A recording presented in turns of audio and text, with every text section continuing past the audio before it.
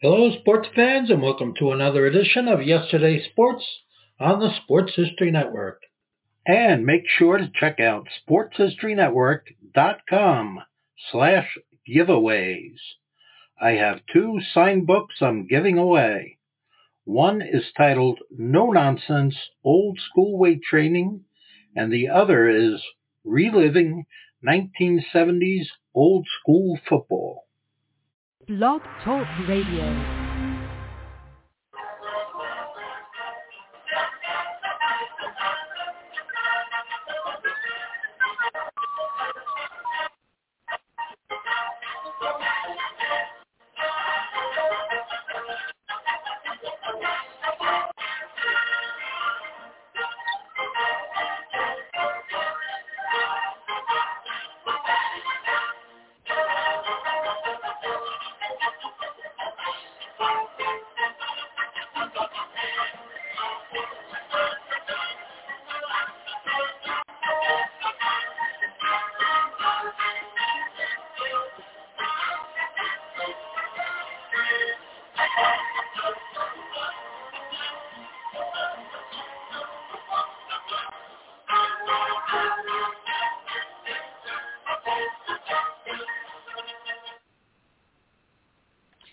Tonight we'll go back in time to seasons past, when 22 men graced the rugged fields of yesterday, fighting for one more first down, one more yard gain, one final score that would bring victory after 60 minutes of battle on the gridiron. Tonight, we'll explore the world of Gridiron Greats. Welcome to Gridiron Greats, football history and its memorabilia on the Gridiron Greats Publishing and Broadcasting Network. We're live from the Southport, North Carolina home of Gridiron Greats Magazine. I'm Bob Swick, publisher and editor of Gridiron Greats Magazine, and I'll be your host for the show. Gridiron Greats is the only publication in America that focuses upon the history and memorabilia of the North American football game since its inception in 1869. We cover 150-plus years of football history and memorabilia, and you can find us on the web at Gridiron Greats Magazine. This time I'd like to introduce my co-host, the senior contributing writer to Gridiron Greats Magazine, a football memorabilia historian specializing in pre-World War II items, in particular Red Grange, and also Seattle Seahawk items, in particular Steve Largent. He hails from Portland, Oregon, Mr. Joe Squires. Joe, welcome to the show this evening. Bob, good to be here as always. You nailed the intro. Where your new the new home of Gridiron Greats. You nailed it. The Wallingford, Connecticut. Gone. You're nailing it, Bob. Well done.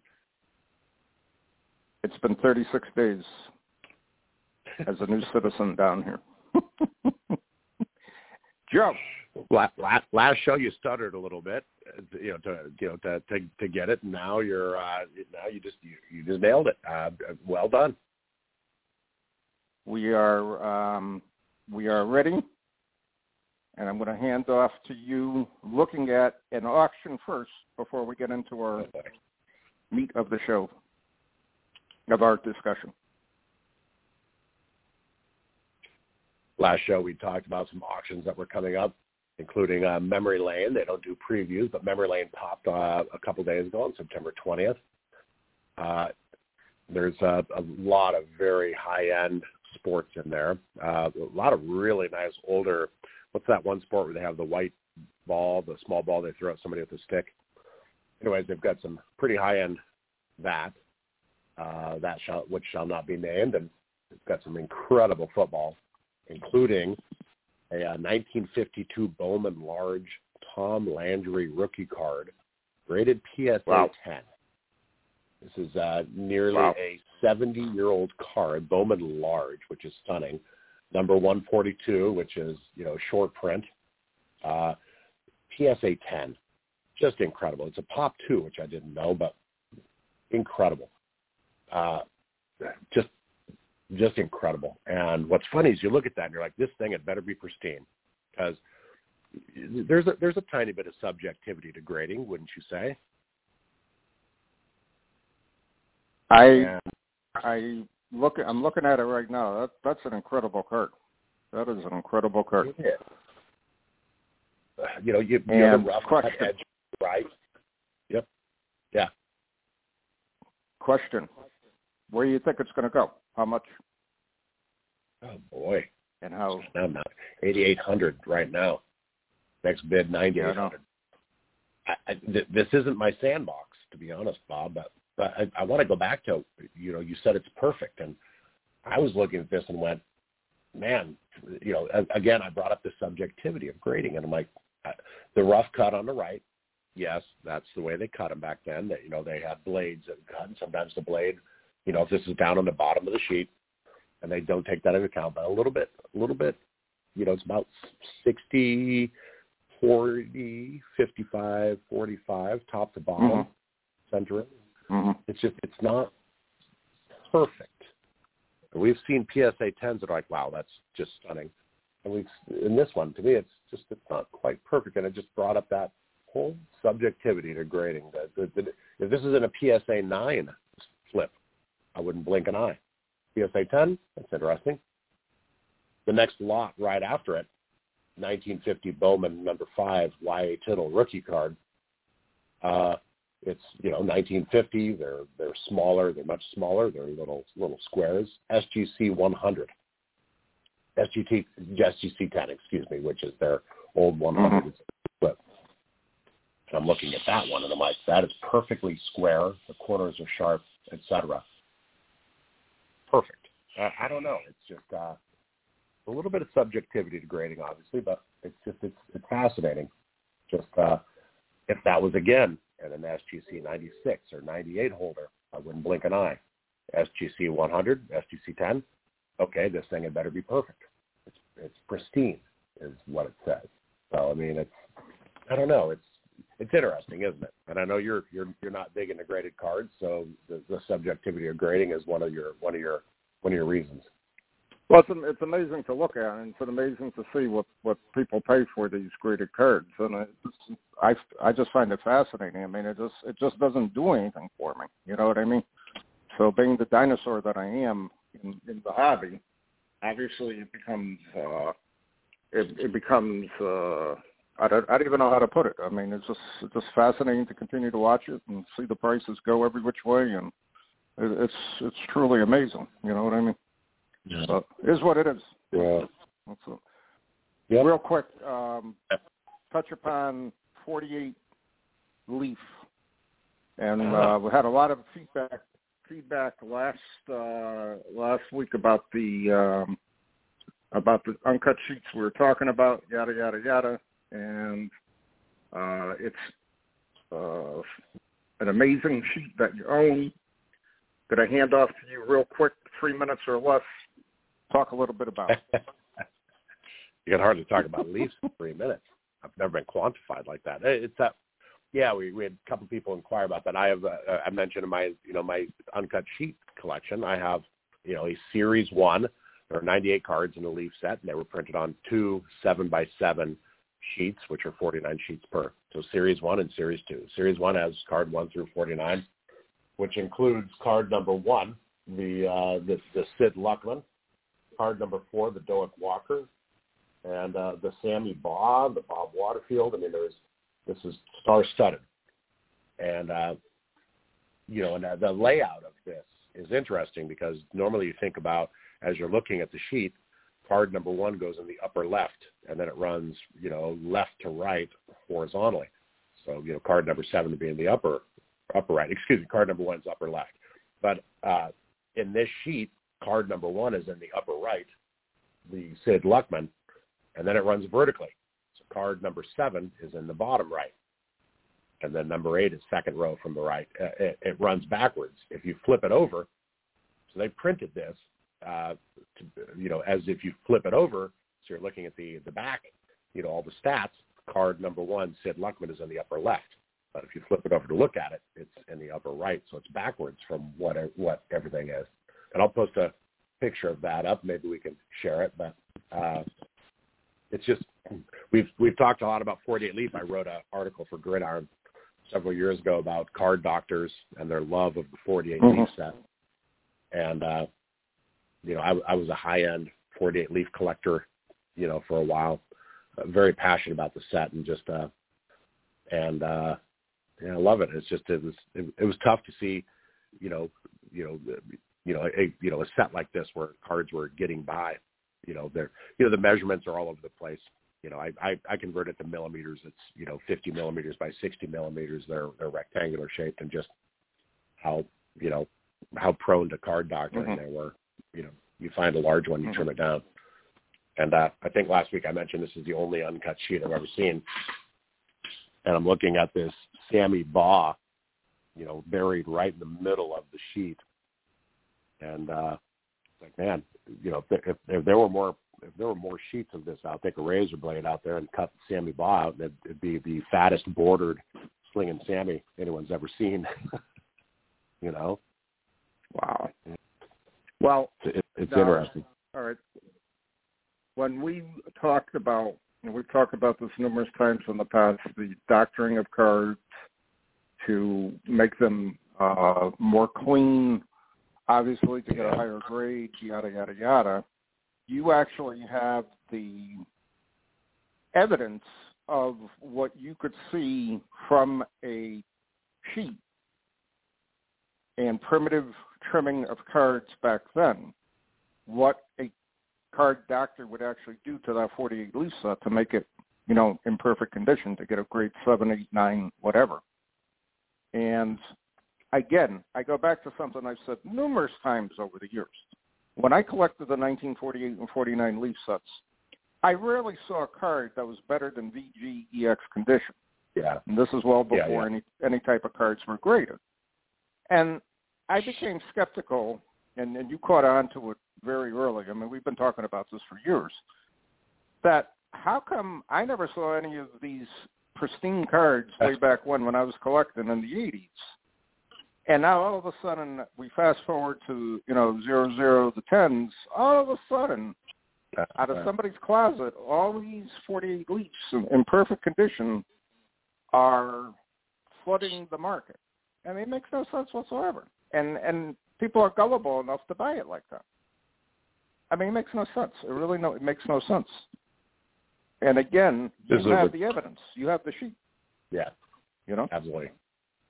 And obviously, it's a rhetorical question to say why the hell were we only seeing VG cards, 20 years ago, and now all of a sudden, we've got PSA 8s and 9s. Well, it's because there were a lot of fat bordered cards around, and the Mosers of the world started scarfing those up and making them perfectly square, smaller PSA 8s.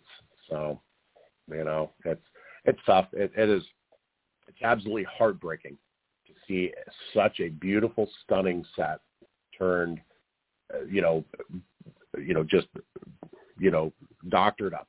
And now every time I see a leaf, a very nice high-end leaf, my first thought isn't what a stunning card. My first thought is, has that been under the knife or colored up or soaked or whatever? And odds are the answer is yes, just based on what you just said as well, which is, there weren't a lot of those back in the day. And I've heard that from many, many collectors who've been in this industry longer than I have.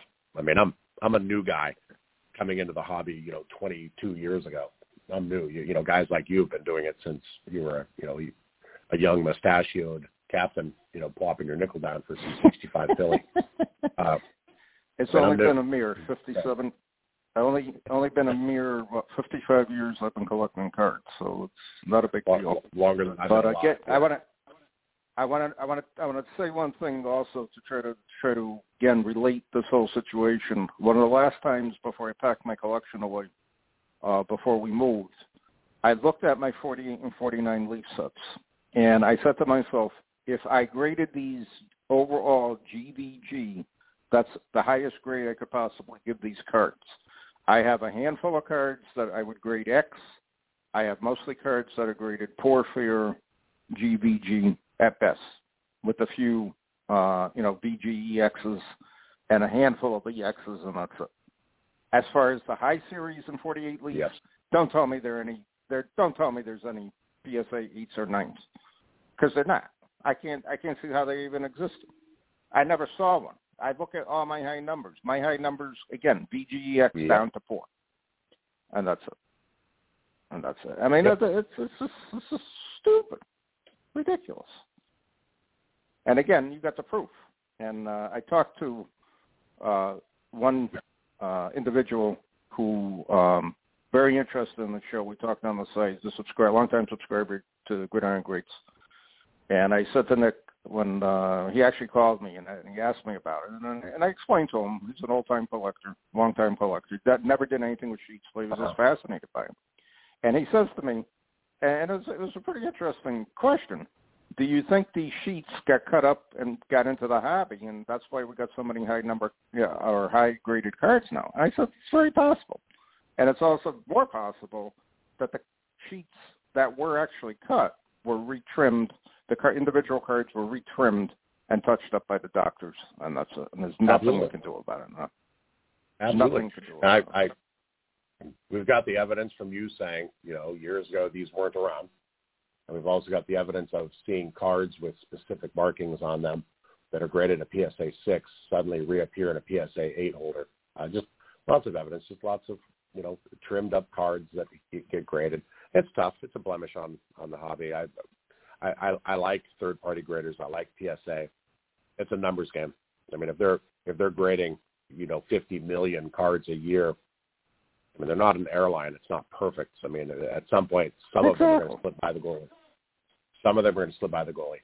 And unfortunately, we're looking at the 1,000 cards a year that slip by the goalie and going, dang it, how did that get by? Not the other 49 million. Yeah, it's tough. Nothing's perfect. So. Yeah. And not to change the subject, but I want to touch real quick on, before our guest comes on. We talked last week also about the unopened packs that we've been hoarding and trying to pay off future debt by selling it. I am succumbing to the fact that these packs that I'm staring at right now, I have now two 2021 Prestige 30 card packs that I paid $8 a piece plus sales tax for. And I have four Score 2021 40 card packs, which the local store here that has them really hasn't sold any since the last week I was into the store. And I asked the lady at the checkout counter, are you selling a lot of these? And she said, honestly, you're like, I remember you from the last time buying a pack. You're buying another pack now. That's about the only people buying it. So I said maybe I should just fill my carriage here with 2021 Score packs and box them away. Or I could wait. Maybe they're going to mark them down to half price or something, and I can hoard them then. It'll be like the good old days when I used to buy packs for 20 cents in clearance and stuff like that. But I think there's a little production issue this year, and I think things are a little different than in the past. So, or there's no flippers in North Carolina. That's my other thought. So, yeah. All right. No. Our special guest is here. I'd like to introduce him and get on with our questioning of him. Our special guest tonight is the historian and curator at the Chick-fil-A College Football Hall of Fame. He's been working at the Hall of Fame since 2018. Past museums that he's been associated with include the Carver County Historical Society in Wacona, Minnesota, the H.H. Bennett Studio in Wisconsin Dells, and also the Pro Football Hall of Fame in Canton, Ohio. He is a 2015 and 2017 graduate from the University of Wisconsin, Eau Claire. He has a great passion for history, especially as it relates to football.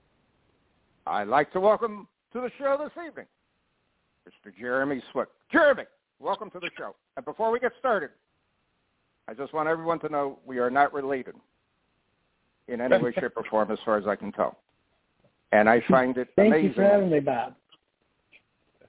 I find it amazing that another person by the name of Swick has the DNA of football in him. Yeah. What are the odds? What are the odds? The DNA of football. Brenda was shocked when I showed her the name And she said, there's no way. We're on Ancestry.com. So we tried looking you up, and I know you're not like my sixth distance cousin twice removed or whatever. And just a quick background on our name. My real name, the phonetic or the actual spelling of it from Eastern Europe was Swiech.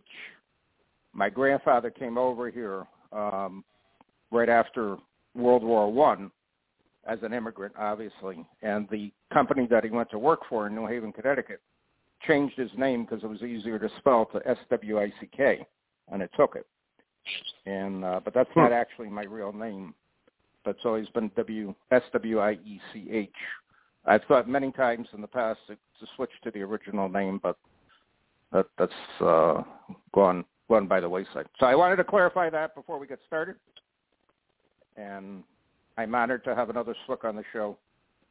And I'm going to lead off by asking you, Jeremy, how'd you become a fan of football?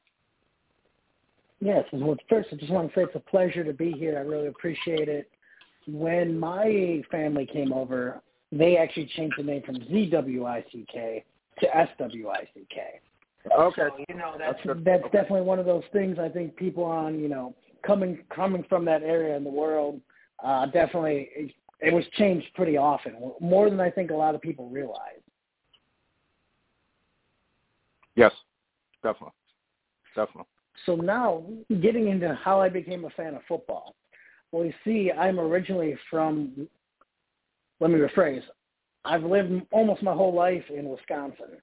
So that becomes really part of, I think, your cultural identity, if you will, being a Packers fan, just growing up in the shadows of what is Green Bay Packer football.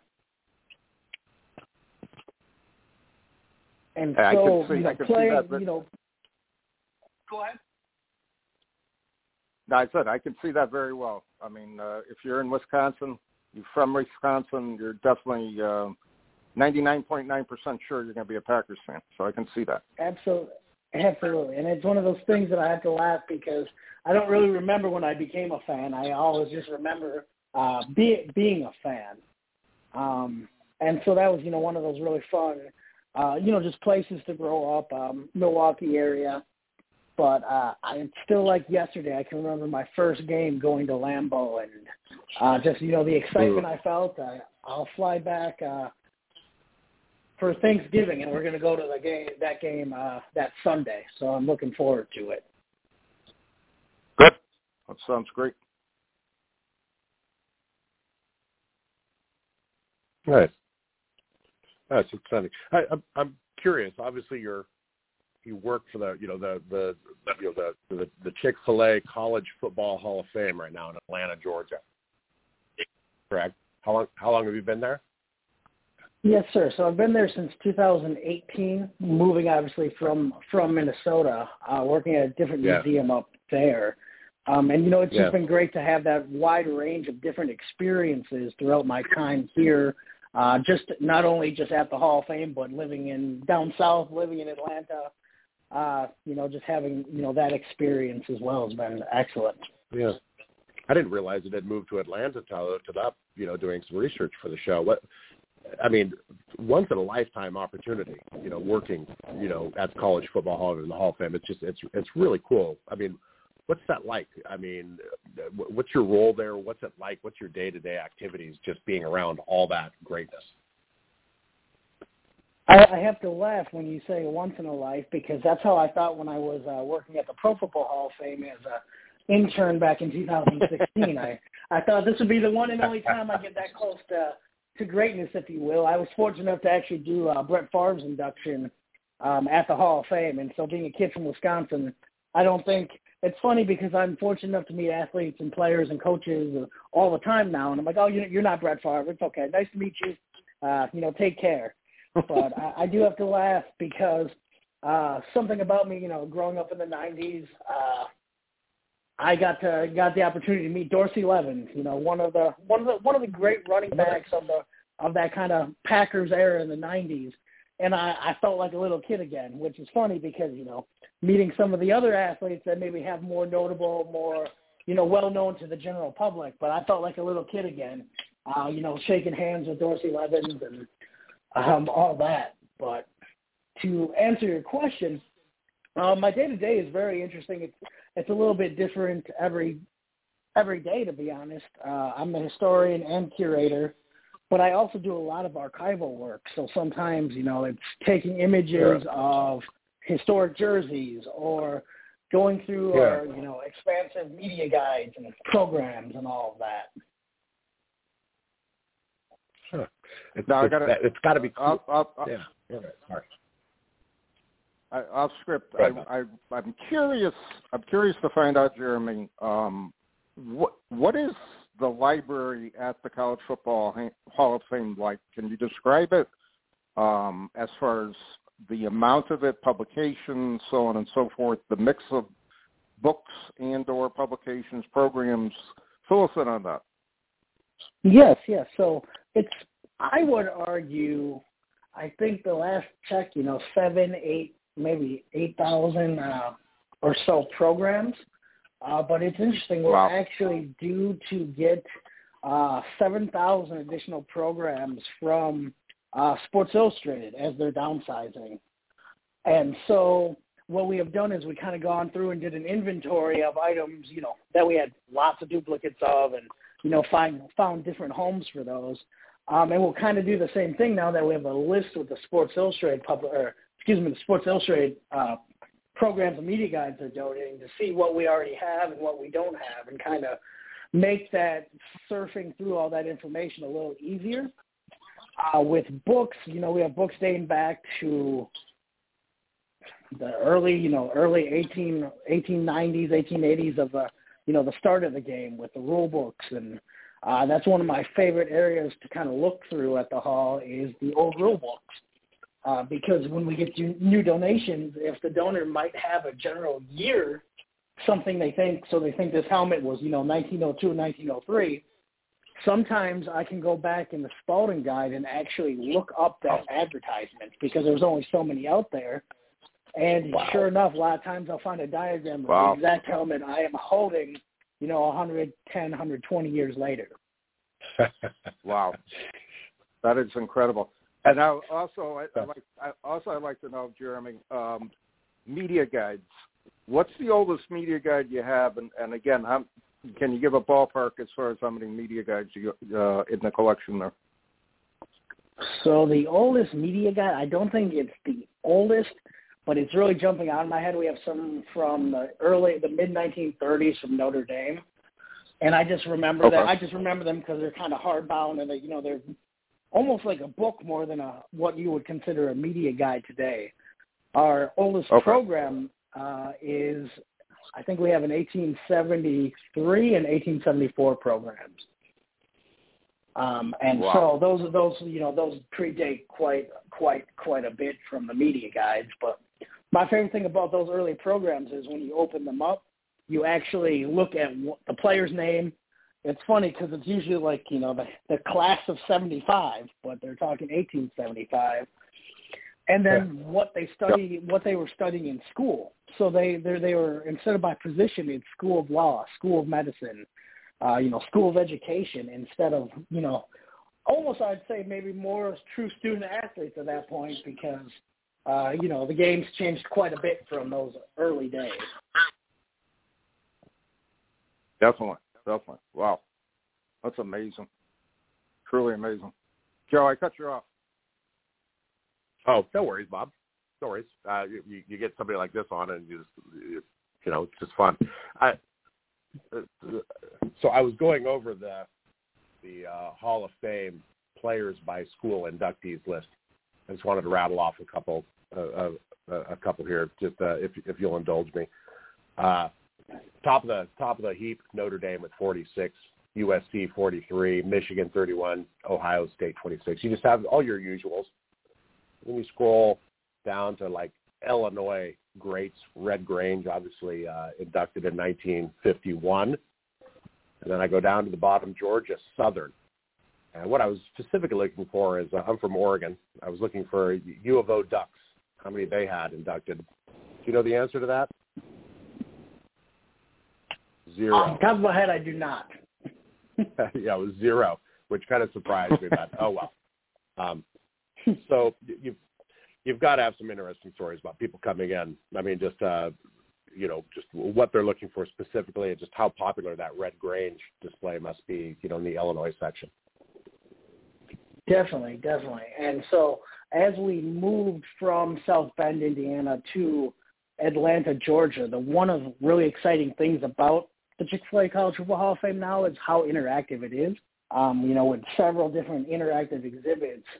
But one of my favorite parts on the second floor is definitely that Red Grange jersey. We've had it beautifully restored.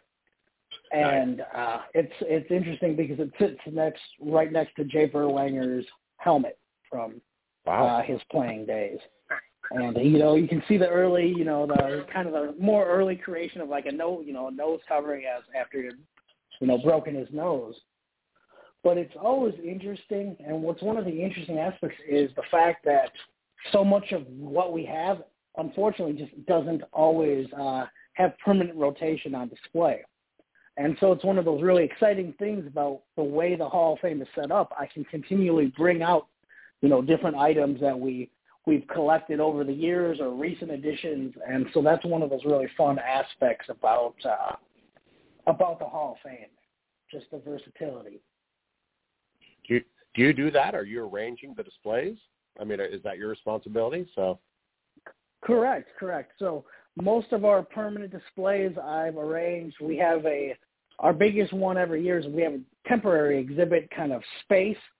And so currently I have lockers of all 32 inductees from 2020 and 2021. And so that meant reaching out to 32 different institutions and 32 different players and their families to acquire various artifacts and memorabilia to either get as a donation or get on loan or, something in between. But it's definitely one of those really fun areas of seeing something. A lot of times it's me scratching on, a piece of printer paper, what I'm kind of envisioning, and then to see it months later kind of come to fruition is always one of those really exciting parts about my position. Boy, I would love to see that. Great. I guess I'll have to make it down there. I would absolutely love to see a in color, in person Red Grange, Illinois jersey, because just you have to use your imagination when you see some of these black and white photos. And it was just, there's always been curiosity about what the actual photo is. And I bought a replica jersey from Ebbets Field like 2 years ago, and I love it. But in the back of my mind, I've always been like, I wonder if this is what it looked like.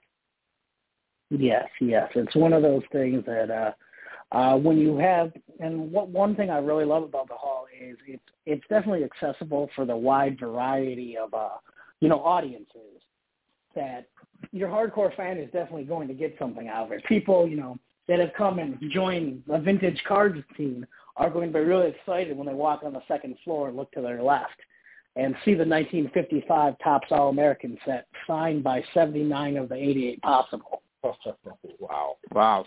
And that I was listening to you guys a little earlier, and it's one of those things that I agree with, where all these cards come out of nowhere, these pristine cards, and there's definitely issues in what we do with the trimming and the doctoring. But every once in a while, I get this guy who had reached out to me via email. Well, let me rephrase that. Someone in his inner circle had reached out because he didn't use email. He didn't have a cell phone. He had his rotary phone, was living in the Bronx, and asked if I would be interested in, these nice cards he had. And I didn't really know what that meant. And so talking to him throughout a pandemic, because once I realized what he had, my fear, to be honest, was that he was going to, put them on the market and they would be gone very quickly. But he ended up, deciding that it was best to donate them. And so I tell everyone when I get a new donation that I can't guarantee I will put it on permanent display, because obviously everyone would love all their stuff on display all the time. Yeah. But with those 55 All-America cards, he was the first guy I've ever said, yep, I'm going to find room. I don't know where the room is yet, but we will find room for all 100 cards. Wow. He then outdid himself shortly after that, and also donated he had donated the 1948-52 exhibit cards. Almost all of them signed. Wow. 49 of the 53 were signed. Wow. Unbelievable. Love that. Unbelievable. To Jeremy, be a card guy myself. Sorry, go ahead. I was going to say, do you actually collect any football items? Yes, I do. I'm at my house right now looking around. One of my good friends, Dakota, we worked at the Pro Football Hall of Fame. She called me a collector's collector. So I have a very large amount of Packers memorabilia, vintage football cards, primarily working on the exhibit set, just finished 51 Bowman. Oh, wow. I just bought 2 Kenny Washington cards today, the 48 Bowman and the 49 Leaf. Wow. Nice cards. 48 Bowman. Nice. All vintage. That's pretty cool. Yeah, it's an exciting thing. I mean, to go into it more, I do collect a lot of NBA cards, more modern era. I'm a huge Favre rookie collector, which I think goes without, not a huge shock there. I got into, I don't have a ton of baseball cards, but I did get into the Project 2020 last year and did a complete set of the Clemente art cards they had and a complete set of the Robinson cards. But now that's scratching the itch to go pick up those rookies at some point. But I think I'm going to have to jump a couple more tax brackets before that's a realistic goal. I gotta put you on the spot. Who do you like better, Favre or Rodgers? Brett Favre. Brett Favre. That being said, would I say position-wise, skill-wise, Rodgers, just statistically, throws way less interceptions, doesn't throw into triple coverage unless you're counting, 2 weeks ago. But in general, I think he's definitely more of a sound quarterback. But there was something special about, Favre throwing chop blocks at Warren Sapp or, throwing off his back foot in triple coverage and scoring a touchdown and then shrugging at Holmgren after after it worked. Yep. So I'll always, I think, be a Favre fan. I wouldn't say over Rodgers, but when I get asked that question, it's as you can tell, it's a pretty easy answer for me. I heard. Not the pigeonhole, but you graduated in 2015, so I just kind of assumed you were you're a younger guy, but I mean you're obviously collecting all this vintage, and I assumed you're really into vintage just because you're surrounded by it every day. Definitely. So I was born in 91. I'm 29. The cat's out of the bag. The historian and curator is pretty young at the Hall of Fame. Whoa! So I had to laugh when you guys were, talking about how long you've been collecting. I'm like, I don't know if I was alive when you guys started, but the vintage, I think, always been of interest to me. I feel old on this. Holy mackerel! I'm definitely the dinosaur in the room. Nonsense. Young at heart, right? Yeah, nice. Well done. Well, it's just good to see people into vintage, because it's just it took me a while to come around to it. So it's kind of cool. But like I said, you're surrounded by it at the Hall of Fame. I mean, at some point you gotta be curious. I mean, yeah. Anyways, well, congrats, man. I like it. Oh, I appreciate it. Definitely. It's one of those things. Like that's one of the really exciting things about having those 55 cards on display. And it's one of the interesting things that I think, I'm not Nostradamus, but one of the things I think these vintage cards are slowly moving into are almost more like art pieces than they are the actual cards. And I realized that watching people look and interact with those 55 cards, because we have a nice little story of like what they are, and 90 of the 100 cards are our Hall of Famers. And so having people look at that, but I think a lot of people just appreciate the aesthetic of them, because I know for a fact they don't know all the names. They don't know really who was where and how good they were, except kind of, some of the more marquee names. But I can just see people start to have that different level of appreciation, maybe without knowing who the players are. to the same level that you or any of us might. And so I think that's one of the really exciting things about vintage cards in general. It also scares me a little bit because I think the price might go up a little bit. So I've realized when I see it is the best time to buy it. And so I've started to live by that motto a little bit, maybe to my own detriment sometimes. That's okay. I like it.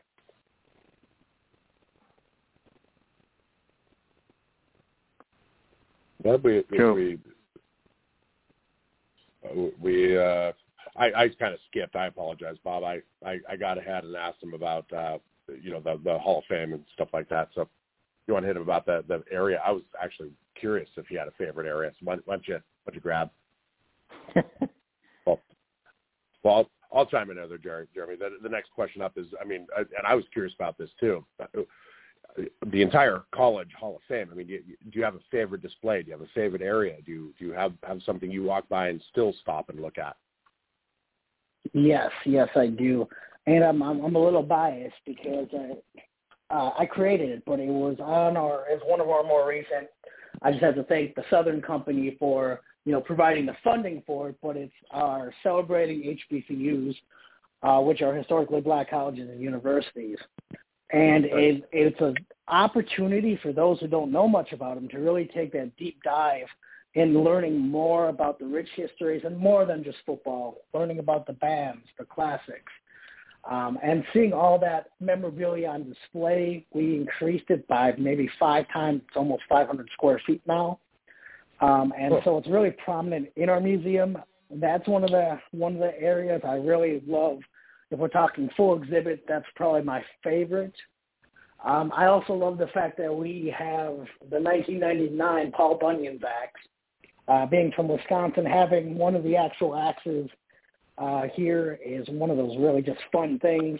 You can see on the sides of it where they tried to keep adding to it and eventually just donated it to us, obviously, before I got there. But those are probably two of my more favorite exhibits, as well as, I guess, the rotunda where all the names are etched in on the blades for each Hall of Fame class. That's just one of those really kind of special areas at the Hall of Fame. Really, where it celebrates rather than having bust on display or the old reliefs at South Bend if you had been there. This is all digital, but it still does a really good job of sharing their story, a quick video, some images, and, of course, the information on those Hall of Famers. Wow. That's got to be pretty cool.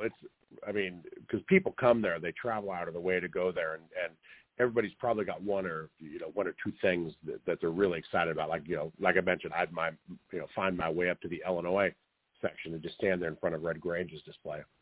If it's still on. And I imagine just even working there, every once you have to stop and appreciate that that you're surrounded by it, by greatness. It's pretty cool. Definitely. It's one of those amazing reminders, just how lucky I am for what I do, and just kind of celebrating the rich, passions and pageantry and traditions of college football. One of the learning curves for me, to be honest, was being from, the Midwest and the North, was how serious they take college football down here. I'd say it's a little different than up in the North. And I always, I get asked, Alabama or Auburn, and I just say go Troy because I learned that's the way to get me out of that situation. They're like, oh, he's neutral. We'll leave him alone. And throwing in that go dogs to just about anyone, kind of creates a goodwill towards me, which is always nice. Yeah, no kidding. The Minnesota section, I met Bronco Nagurski's up there. What's his display look like? Or what's that display? So it's interesting. We don't have a whole lot on Nagurski really on display. We just don't have a whole lot of memorabilia from his time playing. But recently what we do is a sponsorship with Sport Turf. They lay our field down we have a 45-yard field with a field goal indoors right at the center of our, museum. And so it's always fun because we're doing it 16 weeks, kind of for each week of the football season. And most recently, I talked about Bronco Nagurski. And so it's always fun, especially with things like that, because I basically picked 16 of my favorite guys throughout time and just kind of went with it because for, a minute voiceover, I can talk about just about anyone. But if it's, someone I'm really excited about, that's always fun. I have to think of a guy named Ricky Bell who, played at Southern Cal. Yeah. He, passed away pretty early. We didn't have anything on him. I get this email out of the blue from a Japanese email, and I almost deleted it instantly because it looked like spam. But I decided I saw Ricky Bell, which is, kind of out of the blue. So I was like, all right, let's see, because it's not like it wasn't your typical spam email, if you will. This guy covered American football back in the 70s in Japan. And he was basically Ricky Bell's right-hand man while he was there for the Japan Bowl, drove him around, had him stay with his family. And as a thank you, he gave him his Japan Bowl jersey. It signed on the back, a bunch of programs and different memorabilia from his time there. And this guy was like, I would love to have this, at an American college football museum. And, I was like, oh, this sounds great. If it comes, 5 days later, I get a package from Japan, survive the voyage over, and it's Ricky Bell's Japan Bowl jersey and, signed by him, and just something really special like that where it's one of those things every day is a little different. So it looks like Jeremy, I got a quick question. How many square feet is the actual College Football Hall of Fame? Oh, that's a great question. My brain wants to go 94,000 square feet. Wow, that's incredible.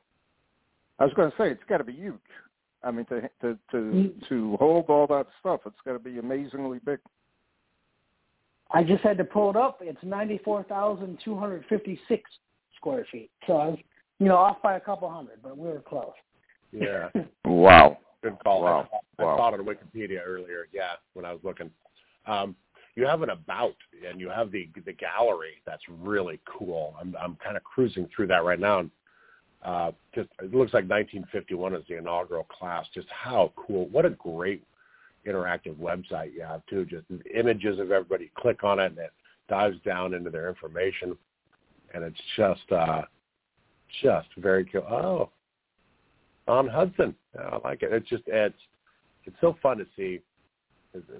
How few people shine in college, or the people who shine in college who sometimes don't make it on to pro, and then the people who have lackluster careers in college who move on to shine and pro. I mean, Tom Brady would be your modern equivalent of that. He was average in college. Yeah, absolutely. It's one of those things that are interesting because people ask, okay, so why isn't such and such in the Hall of Fame? Sometimes it's an active player like Tom Brady who knows how long that man will play. But it's also interesting because then I tell people to kind of go look back and you look at some of their college careers. Maybe they were good, but they weren't, maybe the most excellent, as you mentioned with Brady and guys even like Rodgers going from a junior college in Butte to Cal, then to what he's done here at the Hall of Fame, with the Packers. And so it's one of those really interesting things because I don't think people understand how hard it is to achieve and be inducted into our Hall of Fame because we not only cover Division I, it's Division I, FCS, 1AA, D2, D3, and NAIA. And so I really tip my hat off to some of those, smaller division school guys because, they're right up there with, some of the greats. And it's always just really fun to see, that level being shown as well and celebrated.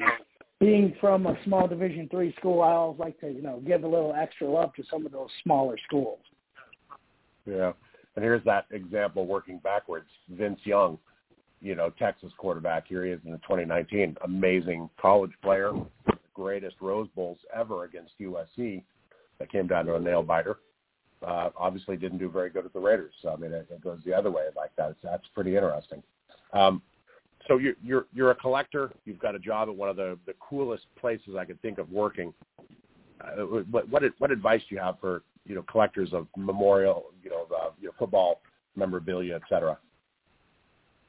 The biggest thing I tell people, I have friends that are new friends and old friends that are now jumping back into cards, and they know I've been collecting. I'm basically that kid who never grew up. I just kept collecting forever. I have, several hundred bobbleheads. I just and it was funny because I was that kid who would let my sister open up her bobblehead so I could look at it. She'd play with it, whatever. I didn't even need to open it out of the box because I knew what it was, kind of put it wherever my collection was. But one of the things I always tell people is collect what you like, because let's say it goes to zero.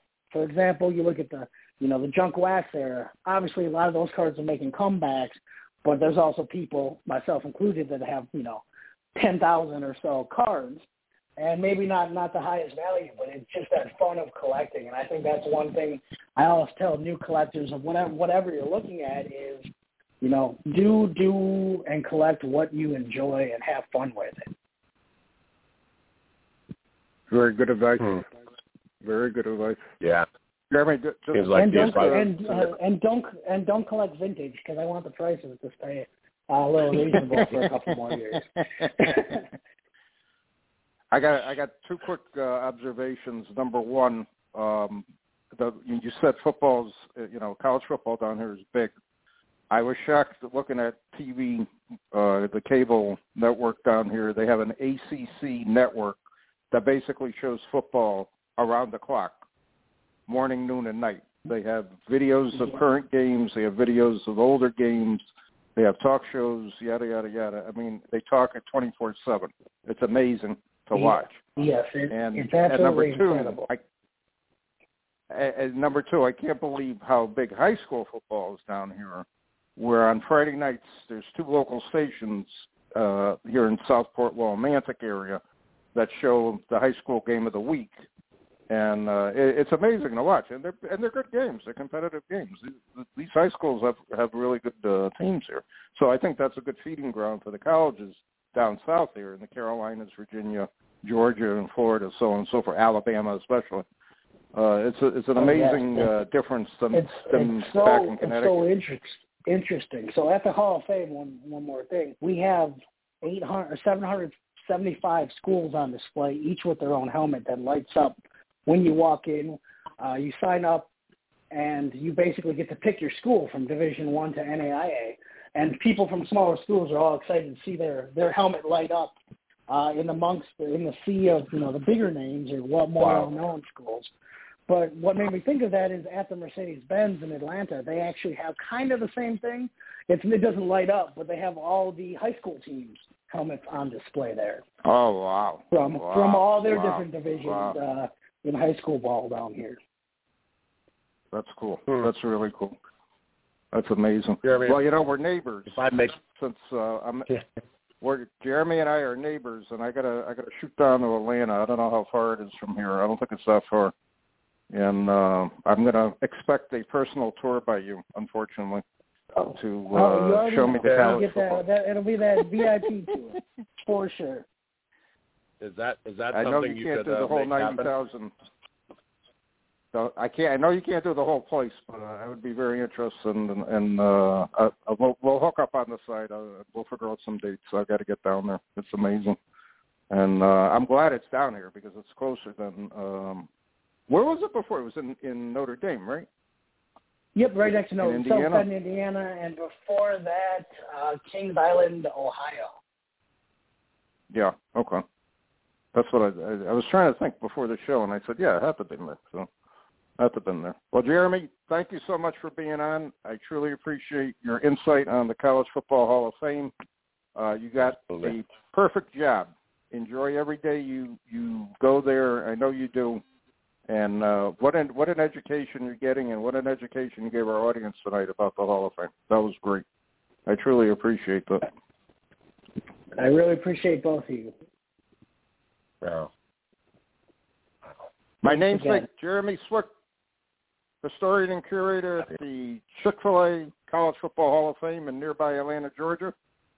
And what a incredible story, and what an incredible job. And just to wait, let me back up a bit. I'm losing my spot here on the script. Sorry about that. Hey, are you subscribed to Gridiron Greats Magazine? If not, what are you waiting for? Check out our website, gridirongreatsmagazine.com. We're getting into our 2-minute warning, and Joe, I'm going to hand off to you. What'd you pick up on tonight's show? Oh, man, I'm so jealous. I try not to be jealous, but I'm so jealous. I spent quite a bit of time looking up looking at the Hall of Fame beforehand. We didn't even get a chance talking about being, in the Canton Hall of Fame or any of the other stuff. We focused on College Hall of Fame. It's just incredible. So, I mean, I think you and I both got a little distracted in our script because, like, at one point I was just looking at the interactive thing with all the inductees, and I'm like, oh my gosh, this is cool. And the next thing you know, I'm like, oh, wait, I'm up. So I apologize. I lost all there. No problem. It's interesting because yesterday I went onto their website and I was looking through everything, and I'm like, holy mackerel! I mean, you got literally the history of college football online that you could spend a week on this and not even see everything type of thing. So I can only imagine what it's like in person to go to. And I remember the Pro Football Hall of Fame. I haven't been there in years, but that I was pretty awestruck going into. I can only imagine College Football Hall of Fame. And again, I don't think really. I think many, and let me rephrase this. I think many collectors understand the history of college football and how deep it is and how passionate the fans are for college football and their teams. And it's not a general college, I don't hear many people, well, I'm a college football fan. They're an individual fan. They're a fan of Penn State. They're a fan of UNC. They're a fan of Virginia. They're a fan of whatever college it may be, Alabama, Auburn, so on and so forth. And they live with their team. And I think that's one of the coolest things about college football.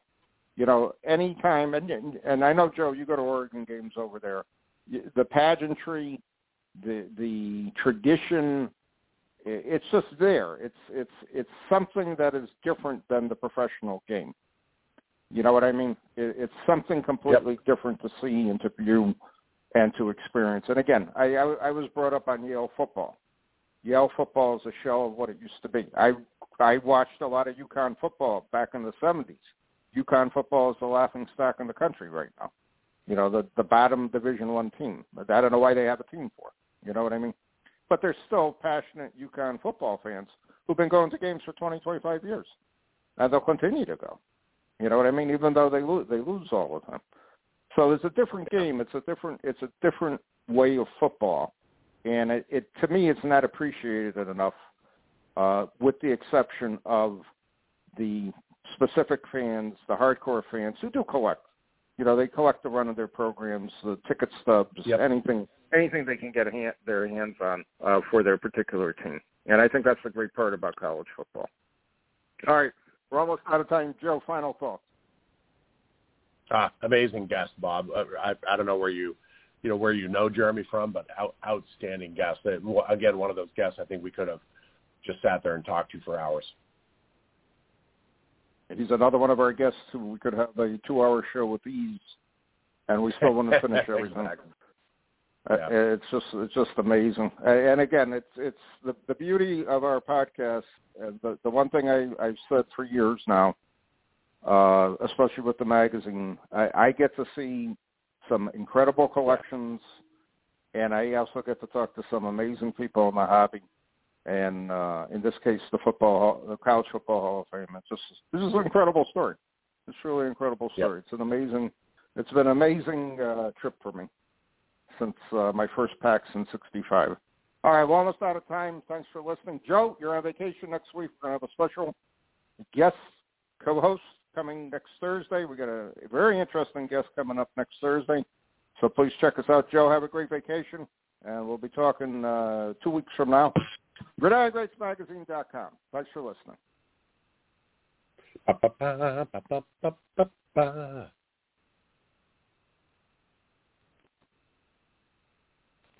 Hey there, sports history fan. This is Arnie Chapman, aka the Football History Dude, and I wanted to thank you for stopping by to listen to another episode here on the Sports History Network. Our podcasters are passionate about uncovering and sharing sports stories from yesteryear. And if you didn't know it already, we have over 30 shows across the network covering all sorts of sports history topics. In fact, here's a glimpse into one of our awesome podcasts here on the network. Do you wish you knew more about the 100 seasons of the NFL? You're in luck because you found the Football History Dude podcast, where each episode is a journey back in time to learn about the rich history of the NFL. From the founding of the league in an auto showroom, all the way to what it is today, America's favorite sport and a behemoth of an industry. My name is Ernie Chapman. Football is my passion, and I want you to come along with me each week to explore the yesteryear of the gridiron. So hop on board my DeLorean, and let's get this baby up to 88 miles per hour. How about that? I bet you're super hyped to go listen to that new podcast, right? Well, to learn about this show and all the other podcasts on the network, head over to sportshistorynetwork.com/podcast. Again, that's sportshistorynetwork.com/podcast. Head over there today to find your next favorite sports history podcast.